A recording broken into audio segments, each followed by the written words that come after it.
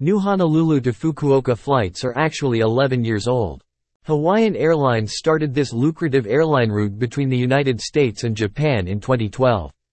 In April 2012, Hawaiian Airlines suspended its daily service to Fukuoka on June 29, 2014, with the final return flight back to Honolulu on June 30, 2014. 5 years later, in 2019, the airline resumed this route again until COVID-19 changed the aviation world. Hawaiian Airlines restarted its 3 times weekly service between Honolulu and Fukuoka, returning as the only carrier connecting the two cities with passenger and cargo service. Departing guests in Honolulu, HNL, and Fukuoka, FUK, were treated to music, lei, and welcome gifts.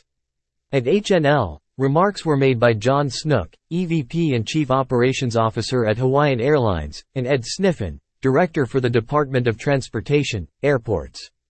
After launching Fukuoka, Japan, service from Honolulu, Hawaii, in April 2012, Hawaiian Airlines suspended its daily service to Fukuoka on June 29, 2014, with the final return flight to Honolulu on June 30, 2014.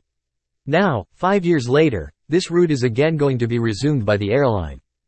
In 2012, when Hawaiian Airlines initially launched flights between the two destinations, it was estimated that this route would generate $156 million in visitor spending in the islands each year and $17 million in tax revenues. On November 26, 2019, Hawaiian Air resumed flights between Fukuoka and Honolulu. There have long been solid historical ties between Hawaii and Fukuoka, the ancestral home of many of the state's residents. Many families in Hawaii have relatives from Fukuoka or Kyushu, the island that Fukuoka is a part of. eTurboNews.com.